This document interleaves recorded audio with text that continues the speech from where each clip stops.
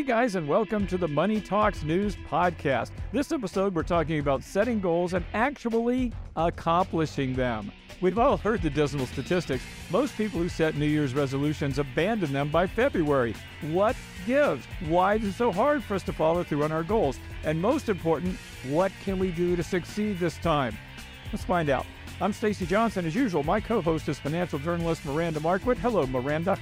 Hello, Stacey. Let's start this new year off kind of right. Let's do this. I am so anxious. I love this topic. Listening in, sometimes contributing, is our producer, Aaron Freeman. Hey, Aaron. I was just going to say that. Goals, goals, goals. If you're a subscriber to this show, Stacey talks about them all the time. Well, I think they're really important. And that's what we brought on a special guest this week. It's Dr. Brad Klontz, psychologist, professor, and managing principal of Your Mental Wealth. Hello, Brad. Welcome.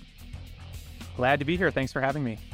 We are delighted to have you. He's going to help us understand why we sometimes get in our own way when it comes to money and how to build financial health. Before we start the show, remember, this is not intended as financial advice. Before you make any money moves, you always do your own research. You consult your own experts.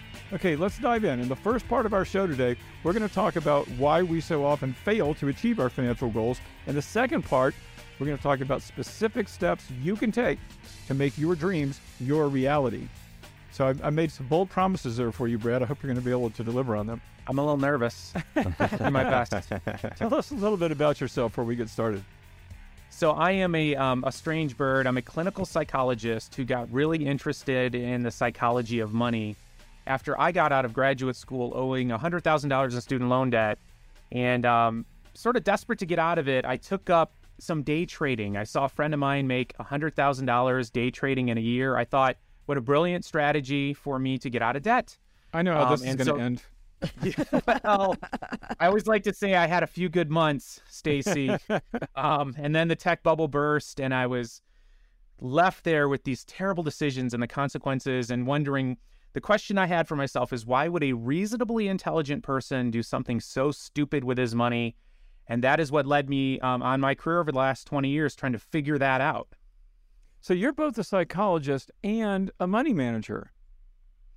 That's right. Yeah, I started as a clinical psychologist and doing lots of consulting in the field over about 10 years. And then I went ahead and got my CFP and moved into that part of the industry. Now, it's funny because I was going to say that's a really unusual combo. And it is in my experience, but it really shouldn't be, because a lot of how we end up financially is because of our mental state, isn't it? It's totally true. And actually, I am a CFP, Certified Financial Planner Practitioner, and the board just came out and is requiring 7% of the exam to now be psychology of financial planning. We recognize it as a profession that it's one of the biggest factors in whether we succeed or not is what is our mindset around money. Yeah, and I wanted to talk to you about that too. I was checking you out a little bit before you came on the show today. I noticed something on your website called Money Scripts. What is a money script? Yeah, money script is the word we use to describe your beliefs around money. And we use the word script because quite often our beliefs around money were passed down to us from our parents, our grandparents, our great-grandparents. And it's a script for many of us that's unconscious, and we just sort of play it out. And that's one of the things that I've done a lot of research on, are your beliefs around money predict your income, your net worth, your credit card debt, the socioeconomic status you grew up in, all sorts of things. And so that's been a big part of my journey as an individual and me helping other people, is trying to really uncover what are these beliefs that we have around money that for many of us are unconscious, that we've inherited, that are playing out in our lives around money. You know, Brad, I wrote a book 20 years ago called Life or Debt. And in that book, I recounted how my parents, who grew up in the Depression, thought about money and how it translated to me. And one of there are several, okay, like, for example, a biblical term, it's easier for a camel to pass through the eye of a needle than for a rich man to gain entrance to the kingdom of God. And so we get messages like this. And the message, my dad grew up dirt poor, and the message he gave me was, if you've got a lot of money, you cheated to get it. Either you inherited or you did something shifty. He was always he was mad at the government type person. These board people on the county board, they know when a freeway is going to come in and they buy the land up, So everybody who was rich was suspect. And that's kind of what I brought into my life. Is that the kind of thing you're talking about when you say money script? Yeah, psychologists were very well known for making discoveries that people already knew. And so to your point, we would call that money avoidance in our research. It's beliefs like rich people are greedy, money corrupts, There's virtue in having less money. That's one of the 4 main categories we found. And it's really common belief within lower socioeconomic groups. I grew up lower income. It's like I didn't know any rich people. It actually made me feel better about not having money to sort of pin that negative view of them on them. And of course, there's always examples of rich people doing terrible things. I mean, you don't have to look very far, but that's only part of the story. So we're looking to get more of a balanced view. And it's true that some rich people are greedy, nasty individuals, and some do great things in the world. And I always encourage my followers and people read my books to become one of those really good rich people who do great things in the world. So, okay, let's get back to some brass tacks here. Miranda and Aaron have totally failed at doing their financial goals. They don't set them. They don't accomplish them. They're just a mess. Why is that, Brad? Why can't these two get their acts together? It's human nature. I do not blame either one of them. I'm blaming them, but I'm blaming them right now. It's their fault. Yes. I'm going to let them off the hook a little bit. We're just wired to not do that. I mean, this is the way human beings are wired. And a lot of our financial behaviors make sense if you look at it through the context of our prehistoric ancestors running around in a group of 100 to 150 people. The whole concept of saving goes against our biology. Like, we really couldn't save a whole lot. Like, for example, food. It would spoil. So you eat as much as you possibly can. You know, the more fat, the more sugar, the better. And I think we're wired to not do that around saving, too. We're wired to be present-focused, worried about today, not worrying about the future. And so I think it's actually abnormal to be really great at setting and achieving financial goals. Did you hear that, you guys? You're not abnormal. I was just picturing every one of his clients coming in and getting a financial advice, but they have to do it laying on the couch. That sounds awesme to me, as a matter of fact. I mean, In that fact, actually we should do sounds this podcast great. laying on a couch. I've got one right here. I've got one right back here. No, but I really like that because I think a lot of the time we beat ourselves up, right? And Aaron and I were talking about how, well, I don't know Aaron specifically, but I was talking about how I don't actually set specific New Year's resolutions. I have plans for my money. I have I have the spending plan. I have the plans for my money. I have the things that I want my money to accomplish for me. And that's kind of how I look at it. But I don't set specific New Year's resolutions because to me it just feels very arbitrary, and you feel the sense of failure when you're done and when you can't accomplish this lofty goal. And so I find being able to say, okay, let's dial it back. Let's have some aims and some goals and some good solid ideas to move forward. But do it with the idea that, okay, if I fall behind, if something weird happens, I can start again tomorrow and not be a total failure. I've been doing this for decades, Fred, and I keep coming back to the same thing. I don't have your background, obviously, but I've thought about, because I used to be an investment advisor, and I guess to some extent still am. But I'm always trying to motivate people to do the right thing. We're trying to motivate ourselves to do the right thing. But why is it? It makes no sense to me that you'll go, here's what I want. I want to save up a down payment for a house or whatever it is, whatever goal. And then you don't do it. If it's important to you, why aren't we doing the things we want to do? What's keeping us from it? I don't understand it. Yeah, well, first of all, it's a fascinating question. And we've done some studies to try to get people to save more money. So I can share with you some of the things that we've done. And we put people in a room and we increased their savings rates by 73% after 1 hour by doing what I'm about to share with you. We're not wired to think about the future. And one of the big problems with, New Year's resolutions, and if you've ever joined a gym, what they get you on is the automatic drip, right? So it's automation. They're going to go take that money out of your account every single month. Automation is such an incredibly powerful force that you can be used for good in your financial life. So what I encourage people to do, get really excited about their financial goals. And what we had people do in the study is we had them create vision boards. It sounds a little kooky, but people got really excited about it. You can picture exactly what it is you want. You have to do this because most of our decisions are made by our emotional brain. And our emotional brain is focused on the present moment. This is how we've survived as a species. And you need to get future oriented. And the only way to do that is to get really excited about that future. So the clearer you can make it, not just a house, what kind of house, how many rooms, what square footage, what part of town, paint a picture of it, get really excited about it. And then you have to take the second step, which is harnessing the status quo bias, which is what, the people at the gym use to keep you paying. and to set up an automatic movement of money from your checking or from your paycheck, whatever it is, to those particular goals, naming accounts ideally, name them after the goal so you can feel it. And then you're very likely to just keep it going the way you do your gym membership, because you have to override, you basically have to convince yourself that you no longer want to send your child to college, or that you no longer want that house, or that you no longer want financial freedom to go unwind it. So that's what we found to be the key in our studies. Now, when you say create a vision board, do you mean literally? We literally had people come in the room, and we had poster board, and we had magazines, and we had scissors, and we had markers. We literally had them create a visual image. We wanted them to make it really powerful for them. Now I have a question. I keep Yachting magazine in my bathroom. Is that sufficient? It could be. It could be. But no, this is something obviously that we've all, and again though, I can remember when you said that about the vision board, Brad. When I was a stockbroker, I'm talking 1980, 85. I had a picture of a yacht on my computer screen, and after a while, I just stopped seeing it though, and it didn't. I guess maybe I wasn't being detailed enough in what I wanted to create, but I wasn't visualizing exactly what I wanted. Just having a picture didn't do the job for me. Yeah, I absolutely agree. And that's why you got to get the picture. You got to get emotionally excited. You need to overcome this whole status quo bias. I don't want to take action. It's a pain in the neck. And then you need to set up an account and then automatically start moving money over, so you don't have to make this decision every month. That's where we fall flat when it comes to our goals. But what if you have to? What if your vision board is full of depreciating assets, and then all of a sudden it gets you too excited, and you're like, I want them now. I don't want them in 10 years, and it just ramps you up to spending too quickly, and then you're just massive debt because your vision board's full of these things. Well, yeah, don't do it that way, Aaron. Yeah. I thought the answer was going to be more complicated than that. Yeah, right. No, don't do that. Right. No. So one of the things I like to do is it's kind of similar to the vision board, really, is I have what I call my life map.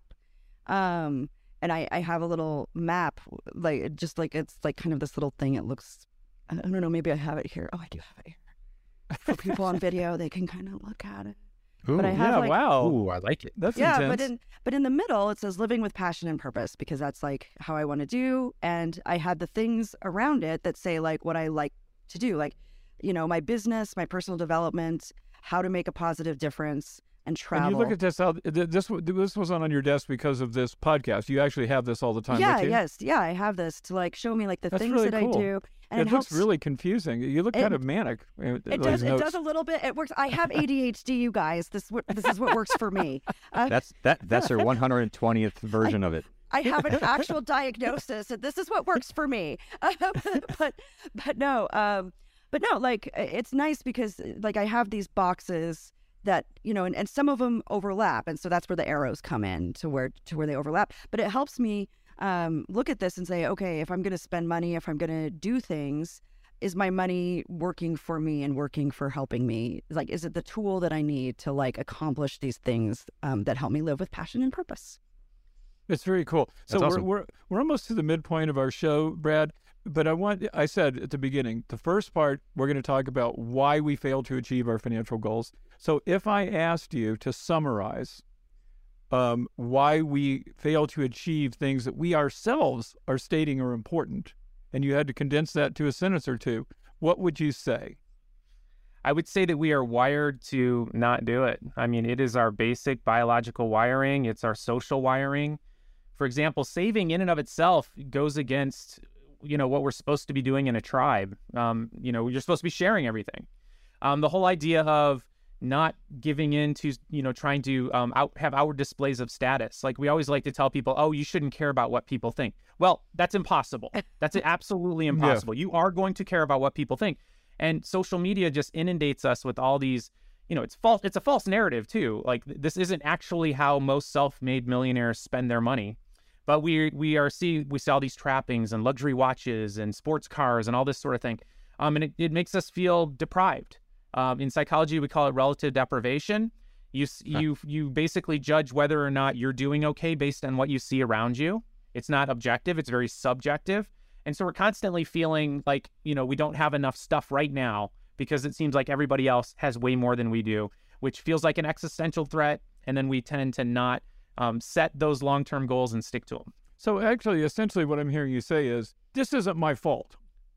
It is, however, Miranda and Aaron's fault that they can't accomplish their financial goals. That's what I got out of the first part Money of our Scripts show. lets us, blame our parents and grandparents. I'm doing we can blame just them. fine, thanks. Well, it also allows us to blame our podcast co-host as well. Okay, guys, we are halfway. Now, when we get back, we're going to talk about specific things that we can do. And I'm talking about a list of things you're going to give us, Brad, right? So that we can start turning things around today. And right? start shifting the blame back to wealthy people. That's right. I don't know. Wealthy people, I think they're okay. Anyway, we are halfway through our show. So I've got a quick question for you guys. Looking for a way to supercharge your savings without putting your money in the stock or crypto markets? Well, TELUS, that's TELLUS, is a mobile app that turns your savings into passive income powered by residential real estate. Earn up to 22 times more than a traditional savings account and withdraw your money at any time. Visit moneytalksnews.com/TELUS, that's TELLUS, to learn more and sign up. Use the code MONEYTALK, and you can get a 6% APY for 7 days with a $125 minimum deposit. Not million deposit. Okay, now we are back. It is now time to dig into the nitty-gritty of how we're going to set our financial goals. Oh, but wait, I did have one more message. If you like what we're doing here, folks, do us a favor right this second and share this show with your friends, family, and, of course, subscribe to it. It really helps us. Okay, now, back to the nitty-gritty. Brad, make me an accomplisher of goals step by step. Okay, well, first of all, I just want to say, don't do a budget. I mean, whatever you do, don't do a budget. Well, now that I did not expect to hear. Yeah, I did not. Yeah. Well, it's just a terrible emotional experience. It's actually a horrific. If you really want to have a terrible time with your partner or your spouse, just go ahead and sit down across the table and start pointing at each other's expenditures and telling each other which ones they need to cut out. What a way to start the new year. I've tried that. It did not work. Didn't go so well. Did not go well. It's kind of like the whole idea of diet. And what happens psychologically is when you tell your body you are going to starve it, it immediately starts to work against you. Your metabolism slows down. It starts to scan the environment for the fattiest, saltiest, most sugary foods. And the same thing kind of happens with a budget. You're coming from a sense of deprivation, and it's just a terrible experience. Unless you're an engineer. Engineers love them. But most of us don't. And so setting goals like that are just going to backfire. I think it's much more exciting to create a spending plan. Oh, how are you going to spend your money? What do you care about? What are you most passionate about? And so I usually encourage people to think about what are those top 3 financial goals. So first of all, you got to name them. What are they? What do you really want? And really connect these things to your values. Why do you want them? What really matters to you? Yeah, that makes sense. And it's unusual too. One of the things I said, in fact, I think maybe in one of our last podcasts, in the book I wrote, I was saying a lot of what we do is I want a big house, I want a car, because what we're doing is reflecting what society tells us we should want. But what actually you might want is a little sailboat. I mean, you might want to do nothing. There's a million things you can want. First, you have to get in touch with what the hell that is, right? That's right. And I'd like to passion test the goals. That would be the second thing I would suggest. Passion test. I like that. What do you mean? Passion test. Yeah. And to your point, I've done this many times where I sit and I visualize as if I already achieved this goal. This is actually really important. How is it going to feel? And I'll tell you, I've stopped doing a lot of things because I realized it'd be cool for a minute and then I'd be stuck with this thing I would have to take care of. It wasn't really going to give me what I thought it was going to give me. And it's a great exercise to have because, for example, one of my goals was I'm going to write, 20 books. And I was all excited about it. And then I sat and I thought about it and I'm like, why do I want to do that? What's the point of that? What a silly goal. And so I've actually kept myself from going down directions that didn't really fit with what mattered the most to me by actually picturing as if I already had it. Very cool. So passion testing it. And then as I talked about and at the beginning of part of the segment is then get really specific and visualize what it is those things that you want. Real specific on it, like what size boat, where would you get it, what sort of cost, get really specific on it. You'll never achieve any of these things unless you get really specific because Once you are aware of what it is, then you can set in those automated processes to achieve those goals. So I'm a huge fan of visualization and the whole concept of manifestation and all that kind of thing. But without a process, you don't get any of it. Okay, so first of all, you have to have the goal. You got to be passionate about it. You got to be excited about it. Then you got to stick a process in place. And the one I like, as I mentioned, naming a goal. Like there's nothing worse than a quote savings account. If you have an amorphous savings account, it will get you nowhere. It's not attached to anything. 3 months from now, you're going to look at it. You're going to be like, oh, look, we got $2,000 in there. What do we want to buy? What do we want to spend it on today? It's a terrible strategy. You need to set, accounts that are specifically named for that goal. And then you work backwards and you start, what's the amount of money I want to set aside each month to achieve those goals? And what's so fascinating and incredible about this automation process, you've taken out all the psychological barriers and self-sabotage in achieving those goals. And then eventually you're going to be looking in your account and you're saying, whoa, look, I can't believe how much money we have already for this. It's an amazing process. And Brad, it seems like at the beginning of the year, what is very common with financial goals or otherwise, I want to have $10,000 in the bank by the end of the year. I want to pay off all my debt. I want to lose 20 pounds. But these are the types of goals that don't have the passion, right? I mean, do they? Well, for me, the passion indicator is, has it sparked you to go do the next step, which is setting up the accounts and setting up the automatic money movement? And if you are interrupted in that process, what's happening is, to me, I'm saying you don't want it bad enough. It's not that important to you. Because the thing about the budget versus spending plan is if you identify what you most want in life around money you're super passionate about, it becomes really easy to cut the stuff that you literally just said you didn't care about as much to achieve those goals. And it goes along, Stacy, with the whole pay yourself first mentality, right? So you've set these goals. These matter the most to you. These are the most important things. So you're going to allocate money towards those automatically. Then you're going to have the rest of this money. And then that's what you're going to be working with for all the stuff that doesn't matter as much to you. This is interesting. So to go back to the first thing you said about budgeting, we say this a lot. We talk about people going through their budget and trying to find out, what are you overspending on, whether it's like, extra, subscriptions to anything. You're saying, almost like a reverse psychology, go through and say what you want to purchase, like a home or something like that. When people do this, do they self-actualize? I don't know if that's the right word, but and find out like, oh, you know what, to get there, I'm going to give up, cigarettes on the weekend, or I'm going to eat out less. Do they do that? It's so much easier to do it that way versus starting by where am I going to make the cuts? So, because if you have already decided what matters most to you, it's the thing you're most passionate about. And hey, maybe that's, smoking cigarettes. I mean, it's your goal. Whatever it is you're going to set for yourself, and you've allocated those funds towards it, psychologically, it's a lot easier to then look at the rest of the stuff and figure out how you want to allocate it, because you're taking care of business. And what's so interesting is this is an incredible technique to reduce your financial stress, because financial stress quite often is when your behaviors are out of line with your values. So you're in misalignment. This is why you're stressed. People are stressed because, oh, I'm juggling with this, but what I really want to do is be saving for that, and I'm not saving for that. That makes you feel bad. It's a terrible feeling. You're out of integrity with yourself. And so it actually lowers stress.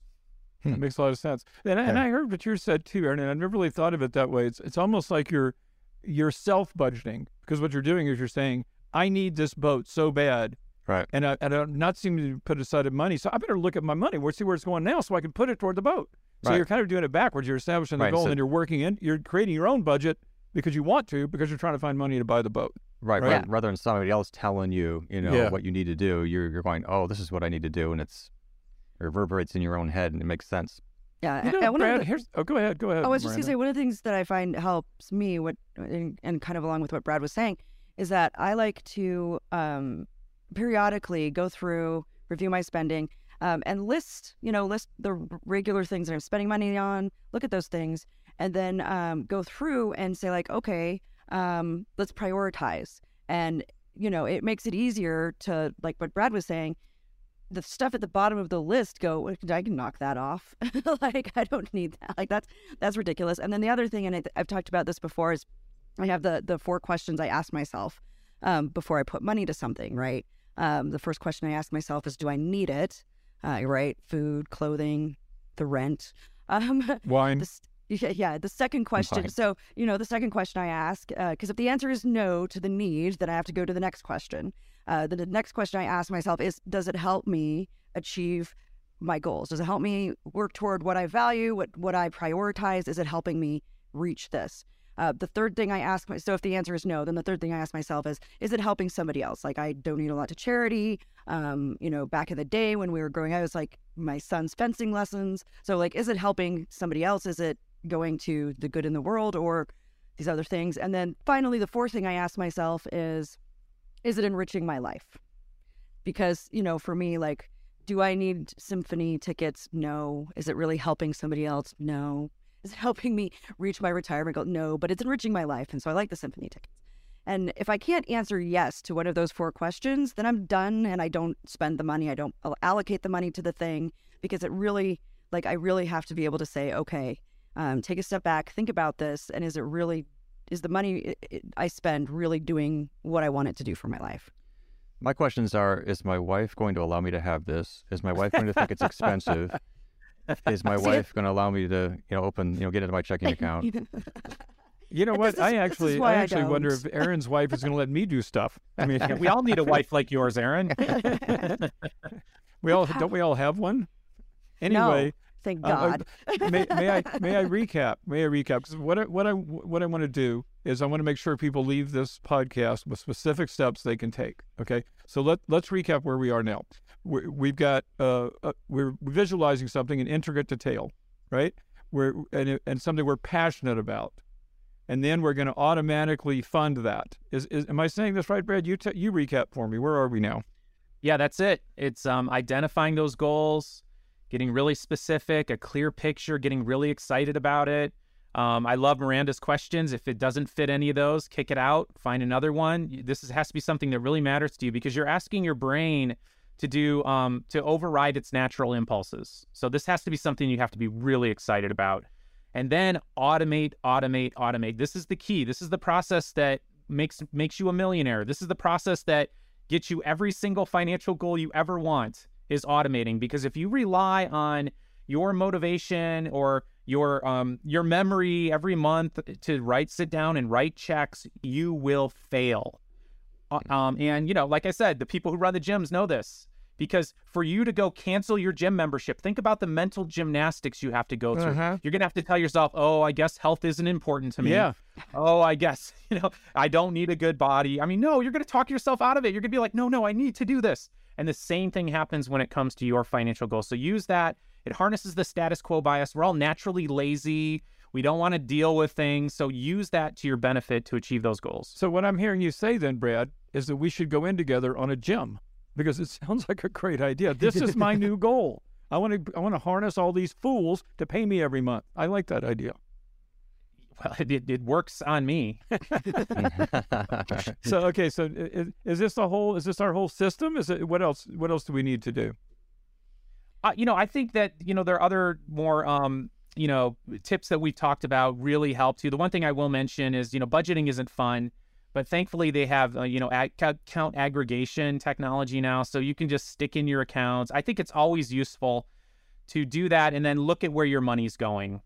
We used to ask people to track their spending and write down every expenditure, but studies show that makes you more depressed. And so people don't want to do it, Yeah. So using that technology to help, because you will find stuff on there and you'll slap your head and you'll be like, how long have I been paying for this thing? Yeah. This website subscription, whatever it is. Oh my goodness, I never use it. So that is a useful exercise. I think it's much more fun to start with what it is, why we're saving and investing. Why are we working to begin with? Why are we doing this? Actually, it's because we're doing it for go things ahead, that matter. Go ahead, Aaron. No, I was going to say, you're absolutely right. But I think to add to that, once you start practicing these things, because it's psychologically tough because if you go to the gym, I've been there, you have to physically go down there to cancel it. And you have to talk to somebody. Really? And you have to, and they try to talk you back into why you want to do that. And then you got to, get out of it. Oh, there's a contract, blah, blah, blah.